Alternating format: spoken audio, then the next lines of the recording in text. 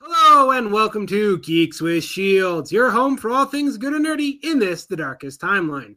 I'm Lord Commander Ulric, and with me as always is... his shield brother, Axle Wright. All right, well, we brought on a special guest for this week, Krugg. Glad we could have you on. I'm glad to be on the show. Is that the introduction, Krugg? I'm curious. Can I hear a story of that? I had to come up with a name in between when I had some free time, and I looked up like a orc name that sounded like it would fit your guys' kind of familiar name setup, so I don't know. He wasn't happy with the name I gave him, which I thought was perfectly serviceable. No, your name was too much. I like Krugg. Good job. It's also the reason it stood out is me and Ulrich used to play an old board game. It was called Heroescape, I believe, and there was a big orc guy who would smash things and had a bunch of health, and his name was Krugg, and that was kind of I guess where it came from. I further approve. I like orcs, so anyway, Ulrich, tell us what we're talking about. As promised, all of October we're going to do just general Halloween themed podcast episodes, and what better way to start than with serial killers? Okay, that's a bit of a stretch, but okay. I mean, personally, right, I think Halloween, I mean, scary stuff, maybe, horror movies, maybe, but not like real serial killers, but we're already neck deep in this, so why not? Yeah, and, we all kind of came up with lesser known, I think, was our goal. I don't know if we really achieved that, because with the internet and everything, it's getting harder and harder for there to be lesser known, but I think only Krugg's Choice has a movie made about her. Incorrect. My choice has a movie. Mine might be the only one without a movie, but he's got plenty of notoriety. So I'll jump right in. I'm going to talk about H.H. Holmes. America's first serial killer. Sorry to steal your glory with that. I only know about H.H. Holmes, honestly, because it's Supernatural, because he shows up in an early season episode. That's right. Tell me more details about H.H. Holmes, because if I know you, Ulrich, you did some actual research, and the only things I know about H.H. Holmes are what I basically got from Supernatural and a little bit from a documentary I read. I didn't read a documentary, I watched one about this guy saying that he thought H.H. Holmes was Jack the Ripper because they operated at the same time, had similar writing or some bull like that. I know that he had a murder castle. Well, yeah, I'll talk about that. I'm going to disagree with the idea that H.H. Holmes was Jack the Ripper. I almost did Jack the Ripper because for a while there, I wanted to become what's called a Ripperologist, which is a historian that is dedicated to figuring out who Jack the Ripper was. Well, Jack the Ripper, okay, here's a funny thing. If you talk about successful criminal, right, then you can gauge that in a lot of things. So while Jack the Ripper's body count isn't anywhere near the most, like the highest body counts, you could argue that he's the most successful serial killer for the two reasons that, one, he was never caught, and two, he remains a big part of the public conscious well after he must be dead, because, just the time. Like, he is the most infamous serial killer ever. Well, probably. He really is kind of known because he establishes the serial killer, well, not really the serial killer term, but a lot of people do consider him the first serial killer, and I'll go into why. So, interestingly enough, he was born Herbert Herman Webster Mudgett. Oh, we've shifted back to H.H. Holmes. Okay, we're talking about H. In May 16th, 1861. So, pretty early. Yeah.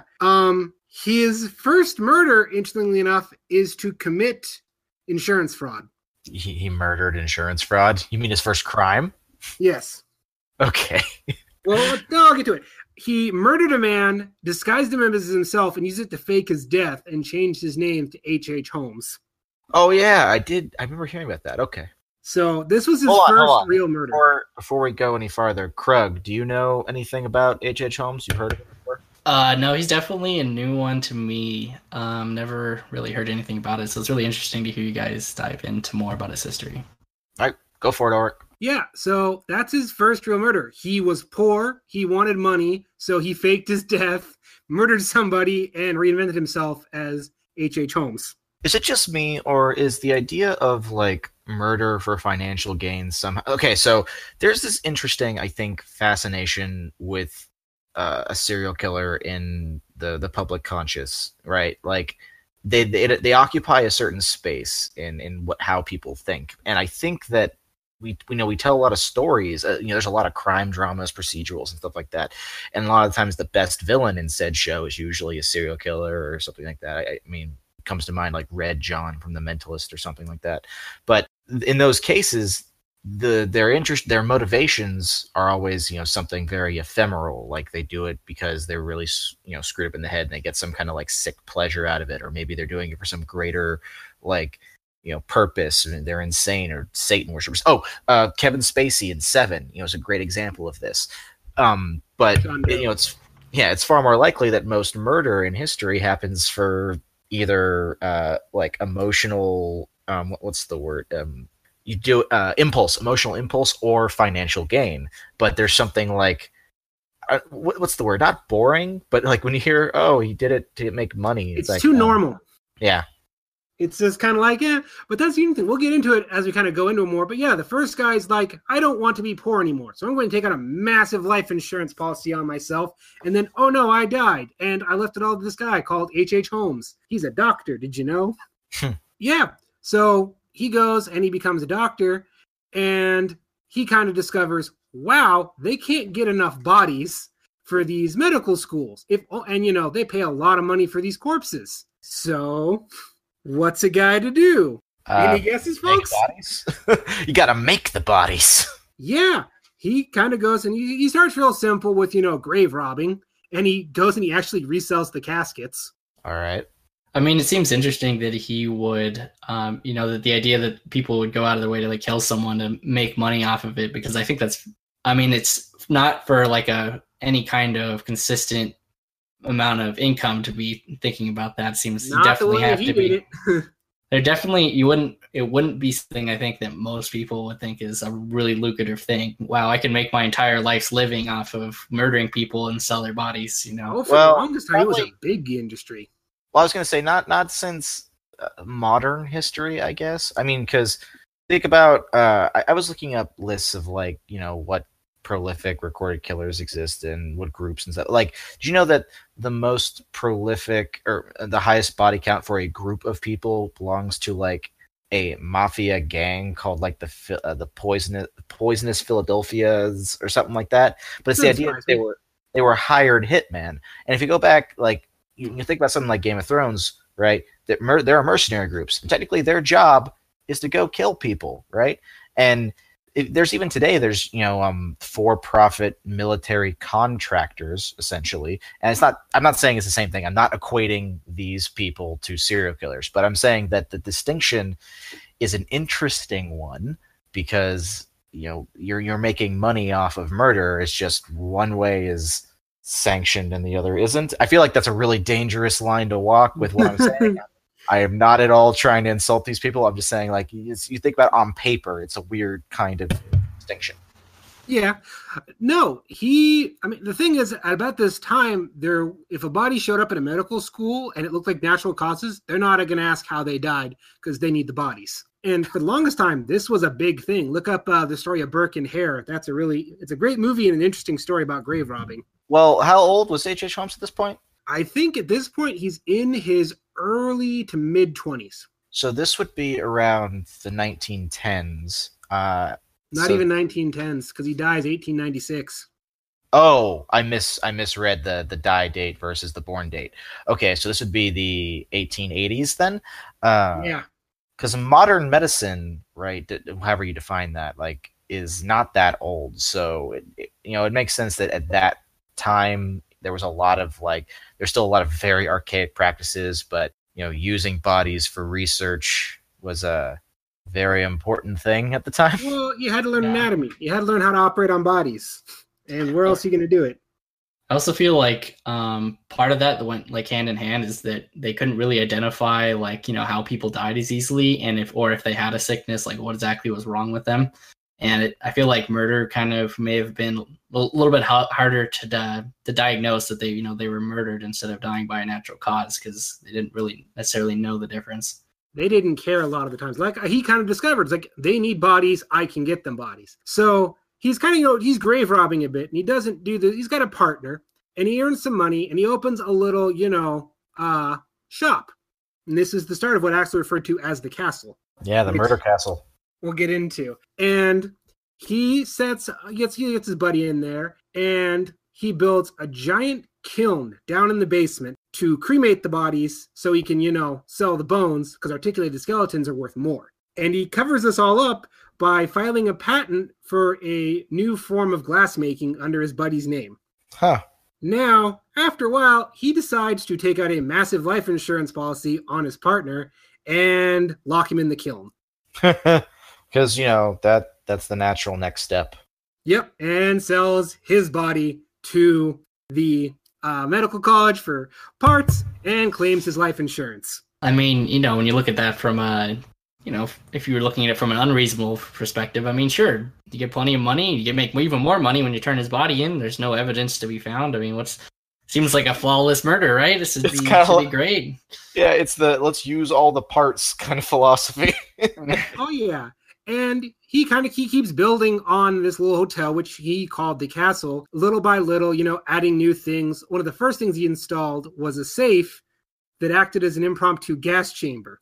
Well, correct me if I'm wrong, but I remember reading that he had something like over the course of its run, 13 different architects, or maybe it was 30. But anyway, he kept switching out architects so that no one person would know the entire layout. He filled it with hallways that led to nowhere and secret chambers in the walls and shit. Yep, he did. He didn't want anyone to know how to do it. And he designed it so that he could murder somebody in one room and then process, he'd go down through a series of secret passageways and body dumps and whatnot to the basement and collect the body. So lots of what are those things that used to be in houses called, where you open up the a door in the wall? Dumbwaiter? Yes, dumbwaiter. Lots of dumbwaiters, I would guess. Kind of like that. No, he had this really complex system of body drops. And I'm not going to go into a bunch of detail because we don't have time for it. There's a lot of stuff. But he keeps evolving and murdering more and more people. And then he eventually gets on top of the kiln in the basement. He upgrades and he has 2 vats. One full of a flesh-eating chemical, which he tosses the bodies in and strips down to the bones, and then another vat of bleach in which he bleaches the bones and sells them on. Sounds like a factory. Oh, it's exactly what it is. It's a murder factory. He keeps forging life insurance policies on his guests, murdering them, and then selling their bodies. I wonder how long did it take people to catch on to this? What was... The thing is, they didn't for the longest time, because then he starts hiring women as, secretaries and, maids and typists, and he rapes them, murders them, and sells their bodies. And this is when he starts getting into real serial killer territory, because then he decides he likes the idea of family murders, in which he murders entire families. Why not get it all once, right? I mean, come on. Oh, yeah. Wow. And then the World's Fair rolls around, which a bunch of people came to Chicago and needed some place to stay. And he's like, hey, I have this great hotel. Don't mind that the, gas lights actually poison you, and then I carve up and sell your body. So anyways, he's murdering people, turning a hefty profit, and people start getting suspicious about all these people that disappeared during the World's Fair. And can I just say, investigation. Can I interrupt you for a second and just say that this is kind of what I was talking about, where it's like, I'm not sure if this is not necessarily fun Halloween conversation. I knew going in we're going to have this conversation, and still you take this description of his vats, and I'm just like, I don't know how to bring levity to that. There's probably a joke in there somewhere, but a better comedian than me is required. So, people start getting suspicious, and the cops come around and they find a bunch of packaged body parts out in front of the castle. They're kind of like, hey, Mr. Holmes, what's all these body parts about? And he gives them some bullshit BS answer and sends them on their way. And they're like, okay, something's wrong with that guy, but we're going to look into it further. And he's like, oh shit, they're on to me. I might as well burn this place to the ground and flee. But not before I murder 2 more people and take all their money. You really like that money. He kind of seems to be justifications like, well, I had to do it for the money. It wasn't that I enjoyed murdering people. And he goes on and he murders a Texas heiress and her sister, steals all her money, and then kidnaps 2 children and murders them. And, eventually he gets caught for insurance fraud. It's definitely not what you would have expected him to get busted for, right? Yeah. Well, it's the classic Al Capone. Al Capone was caught for tax evasion. Yeah. You can catch these guys for weird stuff. So the funny thing is, he goes on and he becomes a national sensation. This guy that was making money off dead bodies. Wow, this guy was so smart. This guy was so incredible. Until they find all the letters from the children he'd been traveling with that were supposed to be sent back to their parents, and he kept as trophies. And that's when people went, oh, wait, you're not a cool, money scheming capitalist. You're a murderer. Murderers are bad. All right. Well, that's the thing is, like, he's a national sensation. He writes a book. He's all very popular, and everyone's like, oh, he's only doing it for $1. That's fine. Then they find out he murdered children. It's like, oh, okay, well, capitalism's okay, but murdering people, we draw the line there. Well, only in America, right? I mean, come on, it's what we're founded upon here. So, he's convicted of 9 murders originally. Some people suspect it's 27, and a lot of people think it's even higher at close to 200. He admitted to 27 murders. 9 they are 100% sure he did. The remaining, the 200 number comes from the fact that a lot of people go, we don't know. Like, a lot of these people just got, oh, well, they disappeared. Oh, well, it was, an accident, a number of things, because he used gas to kill people and strangulation and chloroform and things that don't leave a mark. So he's, taken to hang, and he's said to have given this, he did his whole confession of everything he did. It's really chilling. And he has this to say: I was born with the devil in me. I could not help the fact that I was a murderer, no more than a poet can help the inspiration to sing. I was born with the evil one standing as my sponsor besides the bed where I ushered into the world, and he has been with me since. Which, that's just kind of, that's bone chilling to me. You like your quotes. I do like my quotes, but that kind of sticks. And it gets even creepier. So he's hung and buried, and he asked that his body is sealed in cement so that he won't get donated or sold. Sorry, that'd be the perfect perfect irony, right? Yeah, he knew that would happen. He didn't want that to happen. So anyways, like, not too long ago, they exhumed his body to make sure it was actually him, because people began to speculate that he had gotten away and faked his death again. And because he was sealed in concrete, his body was perfectly preserved, mustache and all. Okay, in all fairness, I know that, because recently I watched, I don't know what the channel is called. I should, because then I could promote them so I'm talking about their video. There's this channel on YouTube where they get, like, experts on to talk about how whatever their expertise is portrayed in movies. It started off with just a guy who's a vocal dialect coach talking about how different accents and languages and stuff. It's really interesting. But one of the last videos was a forensic investigator, so they brought him to talk about different scenes of forensic investigation in movies and television and how accurate they are. And he actually brought up, I think it was a Castle. It was a scene in Castle where there was a body that was buried in concrete. I think that the show might have actually had him be buried under concrete, but he mentions that in reality, if you were to have a body be in concrete, and when you have to pull that out, you're using hammers to break the concrete. He said that the likelihood of getting that body out in even a relatively few number of pieces is extremely low. No, I think it was just that the concrete, wrapped around the coffin and sealed everything in nice and tight. Okay, I mean, I suppose if he's in a coffin, it might help. They didn't just dump his, body all right, let's dump this crazy. In the concrete you go. I don't know. I mean, think about his story. I would buy it. I mean, essentially, he was mummified, right? I mean, if you look at just the way bodies decompose, if there's no air and there's no moisture and there's no other, effects in there. I mean, he's not going to mold. He's not going to rot. He's not going to, decompose on any level because there's no bacteria to do so. So he should, essentially should, other than some withering and some dehydration, should relatively stay the same. But, because of him, they really started considering mass murderers and looking at and, studying it. And a lot of forensic, criminal investigators kind of study him and go, yeah, and you can kind of draw a direct line to other, big people that went on, like Gacy and Manson and some of these other crazy, well-known serial killers. They all kind of tie back to a lot of similarities we saw with this, murderous motherfucker in his evil hotel. Well, I think we should move on from this extremely happy, morbid story to a different extremely happy, morbid story. Hey, you can share it with your friends at the Halloween party when you're all sharing ghost stories. Anyway, since you already said the name, Krugg, why don't you tell us what this Eileen Wuornos? I mean, I'm reading that name and that does you placement. I can't pronounce that shit. So my understanding is that it's pronounced Eileen Wuornos. That's the way I've heard it pronounced. So I guess where I should start out is the fact that basically her childhood was pretty rough and everything. There was a lot of things that definitely led up to where she was at. So what she's most known for was being an American serial killer who was a prostitute.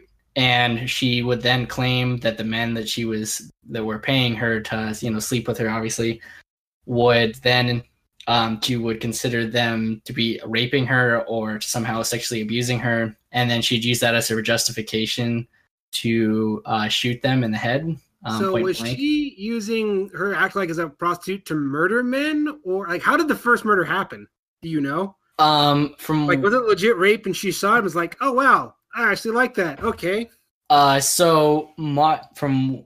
on her childhood history and a lot of the other leading facts, what they believe was going on was that she had some issues with her stepfather, who had been convicted of sexual activity with both her older brother, with her, and so her stepfather had been convicted of doing drugs and raping children and a lot of this is a really fun episode.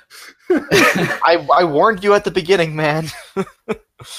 So then when she became older, this obviously kind of resurfaced, and I think she used the first murder was she started having a man came onto her and she had these same kind of feelings that she had when her stepfather had had been doing this to her, and flashback. It keyed to her murdering him, and almost as a flight or flight response. But that's totally a believable story for the start, yeah. So from there, it seemed like she continued to use this cover because I think I don't know, it's really dark to say, I guess, to talk about all this stuff, is that it becomes a very iffy thing when it comes to the law, when it comes to whether or not it was sexual assault or it was not.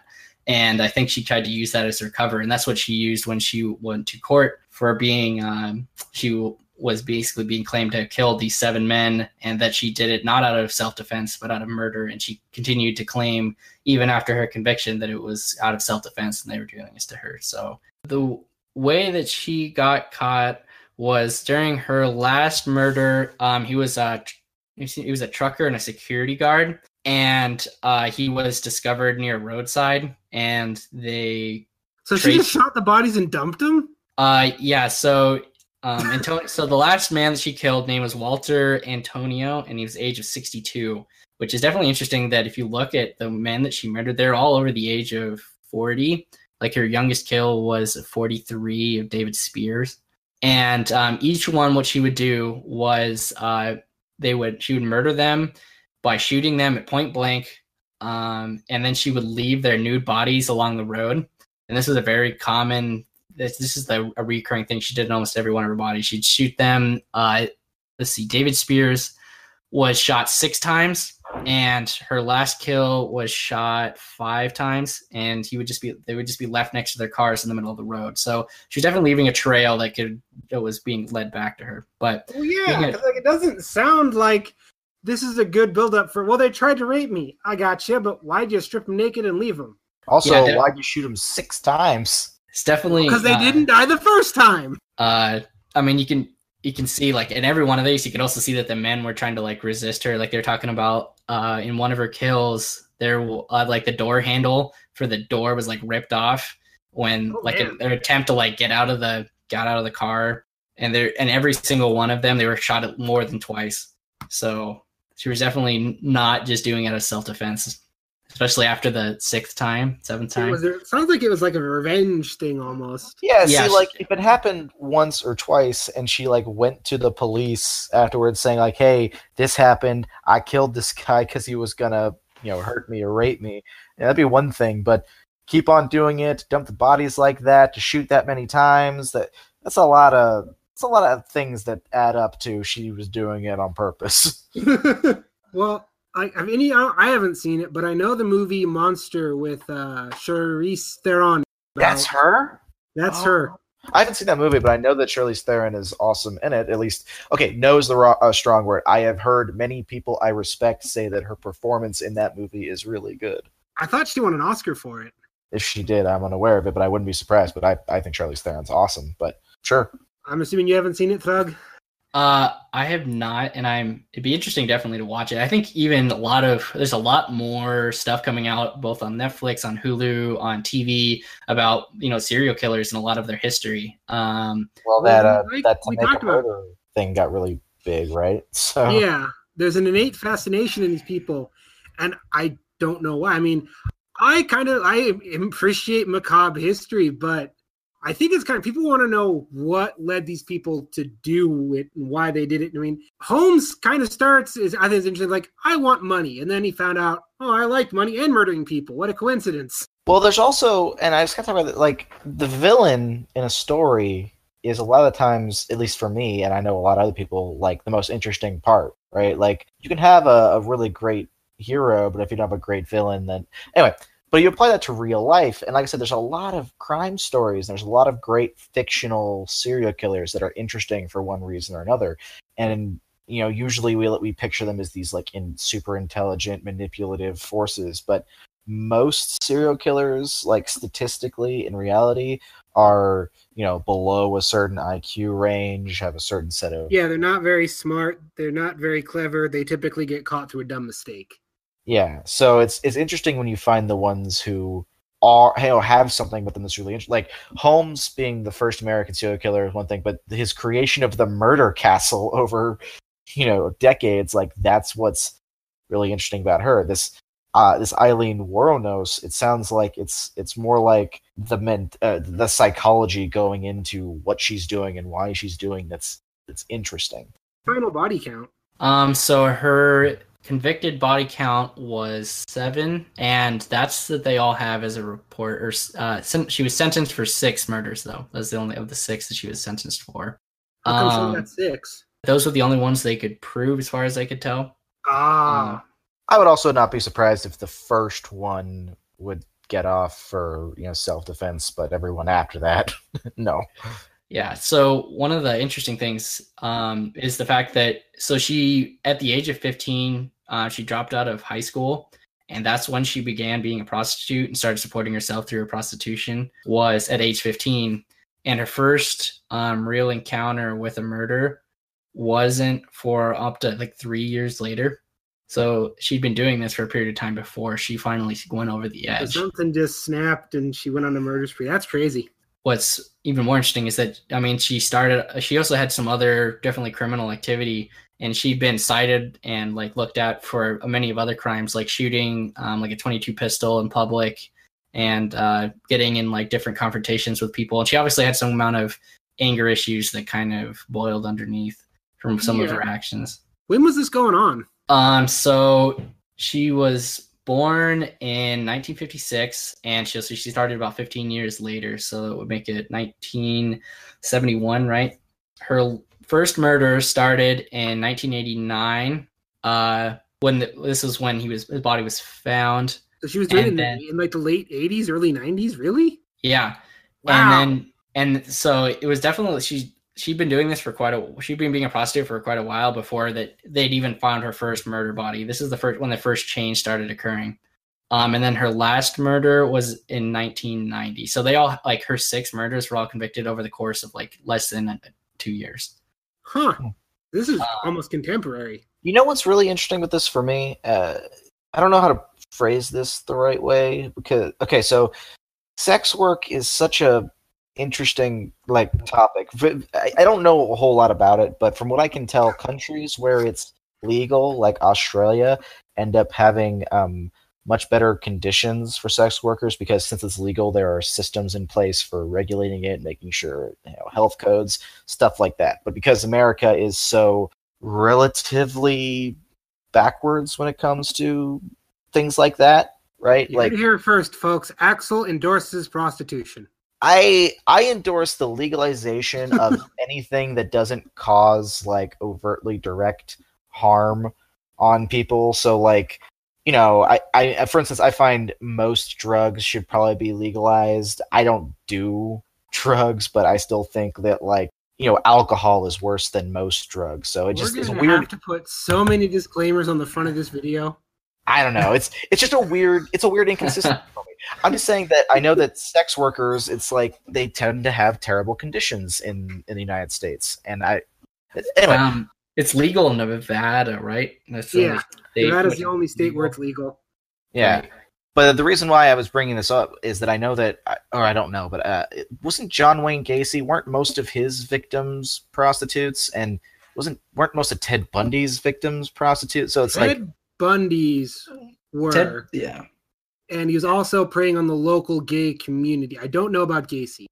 I just know that like I've seen that a lot in shows and movies. I don't know how related it is to reality, but I think I remember reading statistics once that, you know, prostitutes tend to be like proportionally a higher percentage of murder victims, especially serial killer victims. So then they have this the idea person. That they disappear, no one's looking for them. Yeah. So then have this person who's a sex worker serial killer is like, I don't know. It's interesting. There's something there. It puts it definitely at a high risk. I agree. You know, just being a prostitute without the risk of murder, there's a lot of, you know, concerns that go in with that. I have seen some stuff about Ted Bundy. I watched a couple of his documentaries, and one of the things I knew he was known for was he went onto a college campus and he went into a girl's dormitory and he killed like I think 5 women in their sleep with like a bat. That seems very loud. He just went in and beat them while they were sleeping, and he basically they were all, you know, asleep, so they couldn't really defend herself, and they just mashed them over the head, and he basically escaped from it and wasn't caught for quite a while after that. So wow, this is a much darker episode than I had planned. Hey, you want to do an episode on serial killers, and I was like, yeah, that's not Halloween happy. That's like dark shit. I thought we'd have some levity, but we got Krugg talking about, you know, bashing people's heads in. So why don't you bring us, you know, to the end with, oh God, I just read the name. It's gonna be good. So, okay, first of all, I want to kind of talk about, if you have anything else about Eileen, I don't want to cut you off, Krugg. I think we got it all. I think the only thing I was going to add to that was that she was convicted and sentenced to death, and then she died by lethal injection in 2002, October 9th. We should have that kind of information because we're talking about these really terrible people, or, you know, want to know if they're still alive, right? Also, there's our Halloween hook. She died in October. Also, weird side note, and you have now made a part of my life really weird with this information because my car is named Eileen. So, at least it's spelled differently. So, Axel's driving a murder mobile. Anyway, so I want to briefly mention. So when Ulric told me we were going to do serial killers, I visited a wiki page for, you know, like various serial. So of course the FBI's got me in a file somewhere. I was curious, and I'm sure that a lot of people out there have thought about it at one point, like who was the most successful known serial killer? And again, we're judging success in this context by highest number of bodies. Now, the reason So it depends on what you mean by serial killer. So there's the actual highest known serial killer I'll talk about in a second is a medical doctor. So I'm going to spend most of the time talking about him, but I want to briefly mention that the most prolific serial killer who was not a medical person was a guy named Luis Alfredo Garavito Cubillos, who was known as La Bestia, or the Beast. And he operated out of Colombia, Ecuador, and one other country that I can't think of right now. But just reading a little bit of his page was one of the most horrifying things I've read. So I'm not actually going to go into detail about what he did, but I will say that his sentence is, because he's alive currently, is 1,853 years and 9 days. Wow. And he had a confirmed kill total of something like, you know, almost 200 or even more. It's like anywhere between 172 and 300 plus is what it says on the wiki page. But I wanted to bring him up because I think in the West, right, it gets overlooked that countries like Colombia and Ecuador and Venezuela. In fact, the top 4 people on that list of serial killers with the highest known victim count, 3 of them operated out of Colombia and Ecuador. So these regions where this kind of stuff happens, it doesn't get the same kind of news coverage in the West, so people like Louis Garavito don't become well known here. So this guy is horrifying, and reading about what he did is horrifying. And because of Colombia or whatever, I don't know if he's actually in Colombia right now, but because of the laws of the country he's in, he's set to be released in 2021. Because even though he's got that almost 2,000 year sentence, the country's laws prohibit like a sentence greater than 60 years or something like that. All right. No offense, Colombia, but you're off my travel list.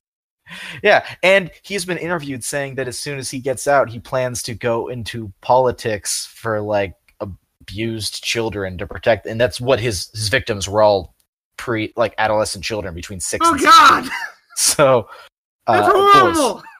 So yeah, and also according to the page, he's known as a model inmate who is respectful, friendly with the guards, and has good behavior. And it's like, I don't know, it's horrifying. Oh, they always are. H.H. Holmes was a ladies' man and was very charming and, friendly towards children. Anyway, if you want to know about the person known as the worst serial killer, who is currently alive, that's Louis. Not heading north now, folks. Yeah. Now, on the other hand, the most by the numbers successful serial killer in recorded history, because, we don't know. I mean, if you just count anyone who does murder, there's the White Death, who was that sniper in Russia who had supposedly a body count of over 700, but he was, military, so it doesn't count as serial killing. Anyway, but there's a nickname used by several different killers in history, Dr. Death, but really that moniker, as far as I'm concerned, belongs to Harold Frederick Shipman, who was a British doctor who killed people with morphine. That's nice. Yeah, he killed over 250 people over the course That's not as nice. And that's the thing is, like, the most, generally speaking, the highest body counts are angels of death, or whatever you want to call them, because they can, do it in that kind of environment. And this guy, like, you read about his story, and his when he was young, his mother died of like some kind of cancer, I forgot, but he watched her use morphine as she was going near the end, and it eased her pain. And his victims were mostly elderly women. Like 80% of his victims were elderly women, but healthy ones. You're old, it's time for you to die. Yeah, basically. Okay, I thought you were gonna have kind of like, this is a nice serial killer to end on. No, there's no such thing. Yeah, no, that's the thing is, like, I thought at first it might be, he was just a euthanasia guy, but no, he killed a lot of women who were perfectly healthy. He was convicted for like 15 murders or something like that, and then a later on inquiry found upwards of 218 confirmed, essentially, bodies, and then estimated over 250. He was the only British doctor ever convicted of murdering his patients. And so because of that, there's this term called the Shipman effect, because when he was finally found out and arrested, it caused an overhaul of the British healthcare and legal system to deal with what allowed him to operate the way he did. Well, go into that, because I'm kind of curious now. Like, why was he murdering these old ladies? Just because he thought they were old and they deserved to die? Well, here's the thing. He hung himself on the eve of his 58th birthday. Oh. And he I kind of remember this guy now. I remember the story about it. For the record, his time period of operation, he was born in 1946. He died in 2004, and he operated from primarily the mid 80s to the late 90s. So it's like in that period that a lot of the deaths supposedly occurred. And because he always maintained that he was innocent, he said that the evidence used against him was incorrect. He never confessed. We don't know really what his motivation was, but there's definitely he had a trauma with his mother. We know that some of it was financial because how he was eventually caught was his last victim. The last person she saw was him because he did a house visit. He did a lot of house visits, and it was people didn't put it together till later. This pattern of he'd visit someone at their house and then they'd die. That's not a good doctor. Yeah, but this last victim, she left a will where she left nothing to her children, but a large sum to him. And so that was like kind of getting back to the H.H. Holmes, I'm going to kill you for your money. Exactly. And then that led to what was it? Oh, he claimed that she had actually, talked about in comments like how she, friendly she was with him and how she was going to make sure he was okay. And he showed the police the comments in his medical journal, but then they found out that those were written after she was dead. And then they found a typewriter in his house that was traced that was used to make the will. He didn't cover his tracks very well, did he? Apparently not. After he was sentenced, he was too busy gassing old ladies. Yeah. I mean, here's the interesting thing. I think that plays into that is you talk about the issues that he had with. So I wonder if he almost thought he was doing the right thing. Oh, they all do. That's kind of the interesting thing. Is even Holmes. He had this whole big, like I said, I was doing it because I had no choice. And yours is well, they tried to rape me. And this guy, they always have some twisted justification to their action. Thing that they say is, you want to know if you're crazy or not, is, do you think you're crazy? I mean, if you think what you're doing is perfectly sane, you're probably nuts. There's a lot of ways to take that. While he was in prison, they found 100 pieces of jewelry in his garage, and they confiscated it all, right? And to see if he had stolen them from his victims. One piece was proven to belong to one of his victims because they used photographic evidence. 66 pieces were returned to his wife, who was able to show that they actually belonged to her. And the last 32 or 33 were auctioned, and the money was donated to some victims charity or something like that. Oh, they tell me they auctioned off a murderer's old jewelry. Who the hell would want that? I totally want that sitting on the wall. Are you telling me you wouldn't want Jack the Ripper's top hat? No. I feel there's definitely some bad juju going on with that hat. I was just thinking about and then it possesses you. And okay, you might be right. Yeah. Have you seen Warehouse 13? Come on. Anyway.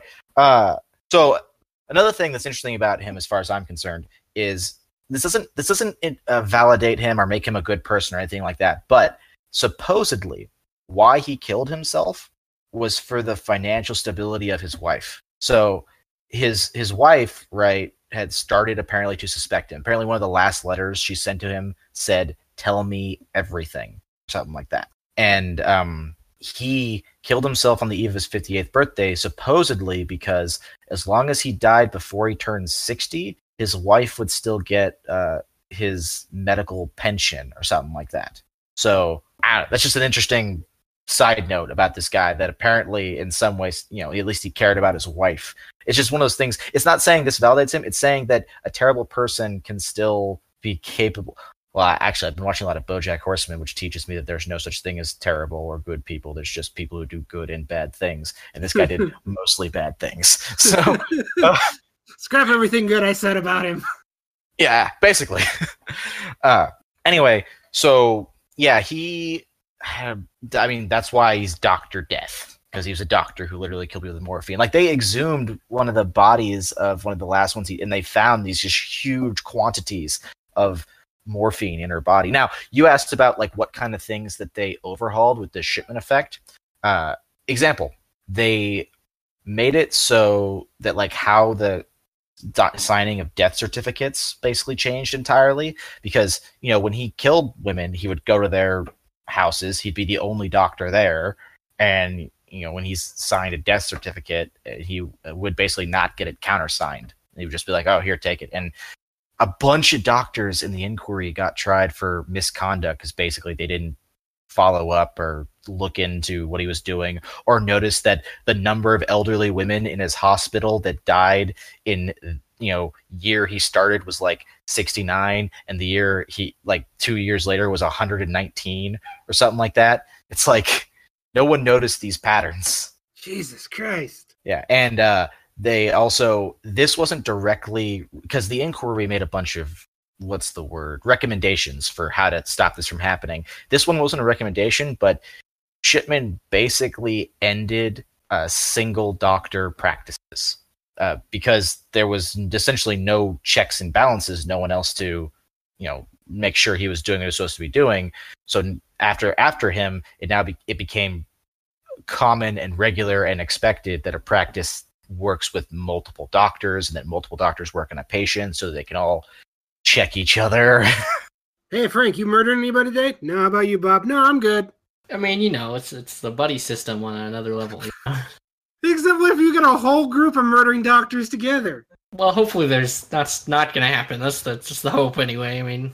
Yeah, we may have created a terrible system that brings all these psychos together, and they're like, we'll never be caught, and we've got 5 times the amount of bodies. Now, I will also say that while his youngest confirmed victim was 41, he is suspected of killing someone as young as 4. So it kind of throws a big wrench. Really backfired on me. Yeah, it kind of throws a wrench into the modus operandi, right? So, yeah. I mean, I feel like they're definitely the motive of, like, if you look at any of our murderers, it's like, well, you might see where their ideas kind of settled in, but the truth is they're just crazy. Yeah, exactly. And I know that at least in, like, I wouldn't be surprised to find out that Eileen probably stole. I mean, she left the bodies naked. Of course she stole off of them. So all 3 cases, monetary gain is a big part of it. Like, it seemed like Dr. Death here might have had some sort of morality at the beginning, but at the end he was trying to fake wills and he was stealing jewelry off of his victim. So at the end of the day, capitalism is the true villain. Got it. Okay. Yeah, you use that to support your system. I'm sure that works for you. So. All right. Well, this was a lot more morbid and dour than I planned. So let's move on to suggestions of the week. Axel? Actually, I do have an extremely positive suggestion to try to offset all this morbidity, which I will blame you for, by the way. I want to recommend Robert Irwin, who I've only recently discovered, although he's been around for a while now. You remember, obviously, Steve Irwin, the crocodile hunter? I think there's a relation here. It's Robert Irwin's his son, and he's really taken up the mantle. I mean, he's only like 14 right now, so he doesn't have the training, but I just last night, I had Marquis over, and we binged watched every time Robert Irwin's come on the whatever show with Jimmy, is it Fallon? I think it's Jimmy Fallon. Yeah. Anyway, but yeah, just like his dad, he's super excited, super energetic, super like just happy to be there, to have these animals, and the animals are adorable. His mom and his sister are there, and they're just this wonderful force of positivity that brought me back to when I used to watch Crocodile Hunter after school. Because Steve Irwin was basically a superhero, and Rob Irwin, I hope that the performance or what I've seen from him is genuine. Like, I'd be really sad to find out that it's just an actor or something, but it seems genuine, and his family is just awesome, and he does like a lot of charities and shows and stuff. And if you haven't checked out any of the things he's done, yeah, just start with those YouTube videos of him showing up on late night shows and bringing animals. He's great, and it's great. I kind of hope that, like, when his son might take some lessons from some of the things that his father did. Like, I feel like it's okay to play with elephants and like nice cuddly animals and things that might not try and kill you. I feel like that's definitely like don't go try and pick up the giant poisonous snake with your hands. I feel like that might be a good lesson. Yeah, that sounds like sound logic. Well, I would say that it's funny because after we watched all of the Rob Irwin videos, I went and just wanted to watch an old Steve Irwin video. So I found one of him showing up on Jay Leno's show. And so Rob Irwin kept bringing creatures on the set that were like, pygmy goats. It was a kind of toucan, a tarantula, just stuff that he could obviously handle, and it wasn't like too big a deal, really. The first video I found of Steve Irwin showing up on a late night talk show, he brought baby kangaroos. It's like, okay. Then a king cobra. full grown, and then a 600-pound alligator, which he brought right out onto the set. And it's funny because Jay got way closer to that alligator than I would have given him credit for. So I'm not getting close to anything that big that hasn't changed in as long as it has. Well, my point of bringing that up is that watching Steve handle the King Cobra, like, 'cause, he was telling everyone, he's like, back off. He's telling the camera guy, take a few steps back. You could tell Steve was very well trained and he knew what he was doing. So that's why I don't want to understate that, like, what ended up happening with Steve is certainly a tragedy, but I wouldn't dismiss how much of an expert he was at dealing with those kind of creatures. No, everyone said that one was totally out of his control. Yeah, exactly. So, like, if Rob reaches the point where he's handling king cobras on set, I would expect him, having been raised in the Australia Zoo, to be as trained at that point as his father obviously was. All right. Well, I got a couple suggestions. The first is a totally random stumble upon. It's a YouTube channel called Zorpazor. I don't know the name, and I stumbled on it because Games Workshop just launched a new miniature war game for Lord of the Rings. I'm like, well, I like Lord of the Rings, and I like, tabletop miniature games. Let's check this out. And I stumbled across this channel, and he has a couple, battle reports of him playing it, but his real draws are these masterfully created sceneries that he creates, or actually rather recreates from the movies. They're about 20 to an hour long, and he will take a specific landmark or battlefield or something from the movies and recreate it. And they are just so detailed, and they look so awesome. And he makes it look so easy that I'm almost convinced myself. It's like, oh, I could do that. Like, he recreated Ruins of Osgiliath, and it took him, I think he said it was a 7-year project, but it's fucking amazing. Like, it looks like one of the miniatures from the movie. So that's just a dumb little fun nerd thing. If you've got, an hour or two to kill, just go check out his channel and watch some of his terrain stuff. I mean, there's not a lot of it up there because it takes him so long to produce, but the level of detail is amazing. May I interrupt you before you go on to your next one? Unless you had something to say, Krugg. I heard you breathe. I was going to, you must be really sensitive. I was going to mention, I think that Ulric does the most tabletop, and I know he spends a lot of time trying to build some scenery for both. He only does 40K this time, right? I just started AOS this week. Yeah, that finally caved into the thing you didn't want to do. Yeah. But I know that you said you spend a lot of time both on your miniatures and on that scenery, so I feel like it's definitely, it's very cool to see other people and see what they've done and how you can kind of apply it to your own work and stuff like that. Like I said, they're incredible. They look like the miniatures from the movie. That is very cool. I just want to interrupt you because I have one more uncomfortable thing to share, and I want to do it before the end so we don't have to end on this note, which is literally the 3 scariest words I think I have ever read, right? So I'm looking at this list of serial killers by number of victim count, right, or the highest victim count. The number 2 on the list is a guy named Pedro Lopez, who's Colombia, Peru, Ecuador, with over 300 victims. He's a child murderer and a rapist known as the Monster of the Andes, mostly targeting young girls. But the end of his little notes section says this. I'm going to quote it for verbatim. Despite being believed to be one of the most prolific serial killers of the 20th century, he was released in 1998. Current whereabouts unknown. We were this close to getting through the podcast and, going, wow, that was dark and that was heavy. But hey, Lord of the Rings miniatures and cool terrain shit and Steve Irwin. And now you got us all going, great. Now I got to watch My Neighbor Could Be a Serial Killer. Thanks I'm sorry, I had to. It's literally the You had to? Really? You had to? Words I've ever seen, and you brought us into this conversation, so... now I got to worry my neighbor's a serial killer. Thanks. So now everyone's essentially like, yeah, great. Now I got to lock the door. And it's not safe. Who knows who my upstairs neighbor is? Now I have another reason to hate him. Like you need Ulric and Axle. God damn it. All right. Well, trying to get us back on the track of positivity, I discovered a new podcast on SoundCloud called Geek History Lesson. I remember seeing that when I was looking for our channel on SoundCloud. They're a really great podcast. They're about an hour long, and what they do is they take a comic book character, video game character, movie character, something from pop culture, and give you the entire history and rundown of it, as well as suggesting, if you found this interesting, here is the thing to watch, read, listen to find out more about them. And I've been burning through their podcast because it's really well done, and they actually got me to like Cyclops.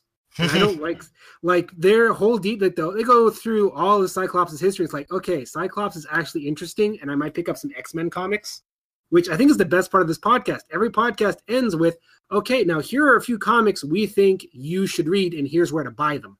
And they're really useful. Like, they typically tie it to, movie or TV releases. So you're like, okay, I know there's a Captain Marvel movie coming out. What do I need to know about Captain Marvel? You go, you listen to their entire thing, and you're like, oh, wow, cool. And now I have a bunch of comics I can go read on it, which I love comics, but one of the hardest things is knowing where's a good point to jump in with a character you like. I was going to ask, something that I've never really, I think even my generation, I'm not being that old. I feel like not a whole lot of my generation really spends a lot of time on comic books because it's just not something we really grew up with. And I feel like even now, like looking at it, I go to a comic book store and I look at them. I think those are really cool, but I have no clue where should I start? What do I want to read? Like, is it worth like how much, it costs to like read these different stories? So, well, yeah, and I would say this podcast is a great place to start because they do that. They will break down your favorite character, give you everything you need to know about them, and then end it with, now, if you go here, we have an Amazon link directly to this comic book story, which is a great one for beginners. Yeah, that's fine. The two things I was going to say is, one, the comics industry is not in a good place. Like, comic material may dominate popular culture, but the actual comics industry, not great, which is why there really aren't comic book stores anymore. There are hobby shops that also sell comics. They're starting to get their shit together because they're taking on the manga approach of we're going to publish 6 stories every 3 months in a collected edition. Yeah, tankobon format is what that's called. But yeah, and then the second thing I was going to say is, generally speaking, the advice I've always been told is that it's very easy to get intimidated by the breadth of or the density of comics. So really, generally speaking, the best place to start is just anywhere. Just pick something up, start reading it. But if this podcast is interesting and they give you a good place they think to start, that sounds like good material. No, they got a great energy. They're really entertaining.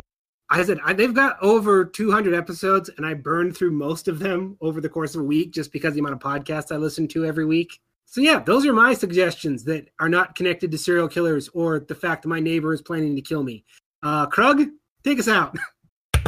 So I guess my suggestion for the week, because I don't know what you guys usually suggest. Just so you know, this format is literally anything. The idea of the suggestions of the week is, what would you like anyone listening to give a shot? I guess, definitely. I guess it's true. I mean, you guys definitely have, I don't know what your niche market is, but so my recommendation was Broforce, which is it's like an arcade game that I picked up on PC recently. It's like, I think not on sale. It's like $15 at most, and it's nothing but like a 2D arcade shooter, and it's about as simple as it gets, and you can play it about on any old computer.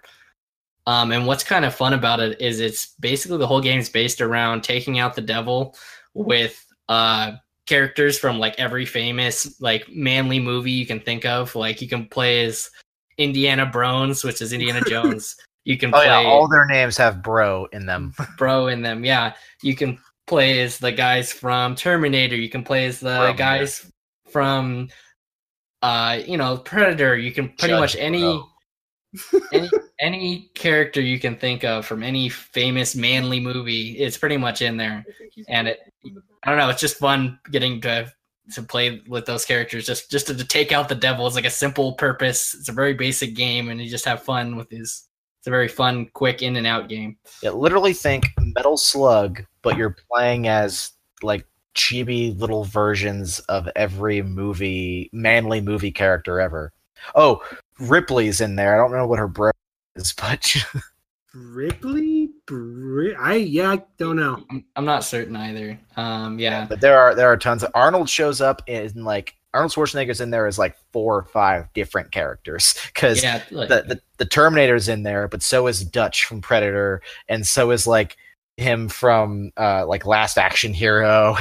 I don't know, but That he's in there tells you multiple about times. that man's acting career. And each one of them kind of has like weapons, like special abilities that are tailored like only to like that character. Like as a Terminator, you wield a giant minigun, I think, and you can like you have a special ability that makes you turn into the Terminator, stuff like that. It's all like just very simple but tailored to each character. I know that Agent Bro, I think is what it is, which is Will Smith from Men in Black. He has the noisy cricket. So I got to check this one out. oh, it's pretty up here. I don't know exactly how you are. Well, if you like Metal Slug, then definitely. Metal Slug is awesome. Then yes, you should definitely play this. It's also multiplayer. So you can get, I don't know if it's I think it's up to 4 friends, so you can throw in there. So all you guys, like all your friends can get together and like rotate through the characters and get extra lives, and then like so all of you can kind of like experience like going through it together. See, that's another thing about it that's interesting, which is I don't know if this is a default setting or not, because I haven't played it. I've just watched it played a lot, but it doesn't lock you into one character. Like you play and you die, and instead of just coming back to life, you come back to life as the next character in the rotation. So like you're just rotating through the character. Yeah, and the more you play it, like the more characters you unlock to be added to the rotation. And so and then you'll find that there's characters you like to play as more than others and stuff like that. But it's really basic, so it doesn't really require too much of a skill. All right. Well, that was a good suggestion, and we managed to end on a happy note, unless Axel wants to tell us something else terrifying that will ruin the episode. I'm still blaming you. So fine. Well, thank you all for listening. Be sure to like, share, and subscribe. The more people that see this, the better it does in the YouTube algorithm. Also, comments, likes, all that random stuff that goes towards feeding the esoteric monster that is the YouTube algorithm. If you'd like to help the show out more, please visit our Patreon page, Geeks with Shields. It only costs you $1 a month, which is only 25 cents per episode, and that goes a long ways towards helping us with the running of the podcast. And the floating card in front of my face says I'm supposed to push social media. So yeah, if you want to keep up with us, we're on Twitter and Facebook, and we'll put links in the thing above below. I've made a Twitch account, but I haven't got it really like up and running yet, mostly because I want Wretched to help me out with it, and I haven't had time to do that recently. So Twitter and Facebook. And don't worry, as soon as I figure out how to make that floating card say, hey, listen. As always, this has been Lord Commander Ulric. We'd like to thank Krugg for coming on the show. Thanks for having me on. Yeah, thank you very much. And this is the Shield brother, Axle Wright. Be sure to tune in next time, and as always, stay honorable.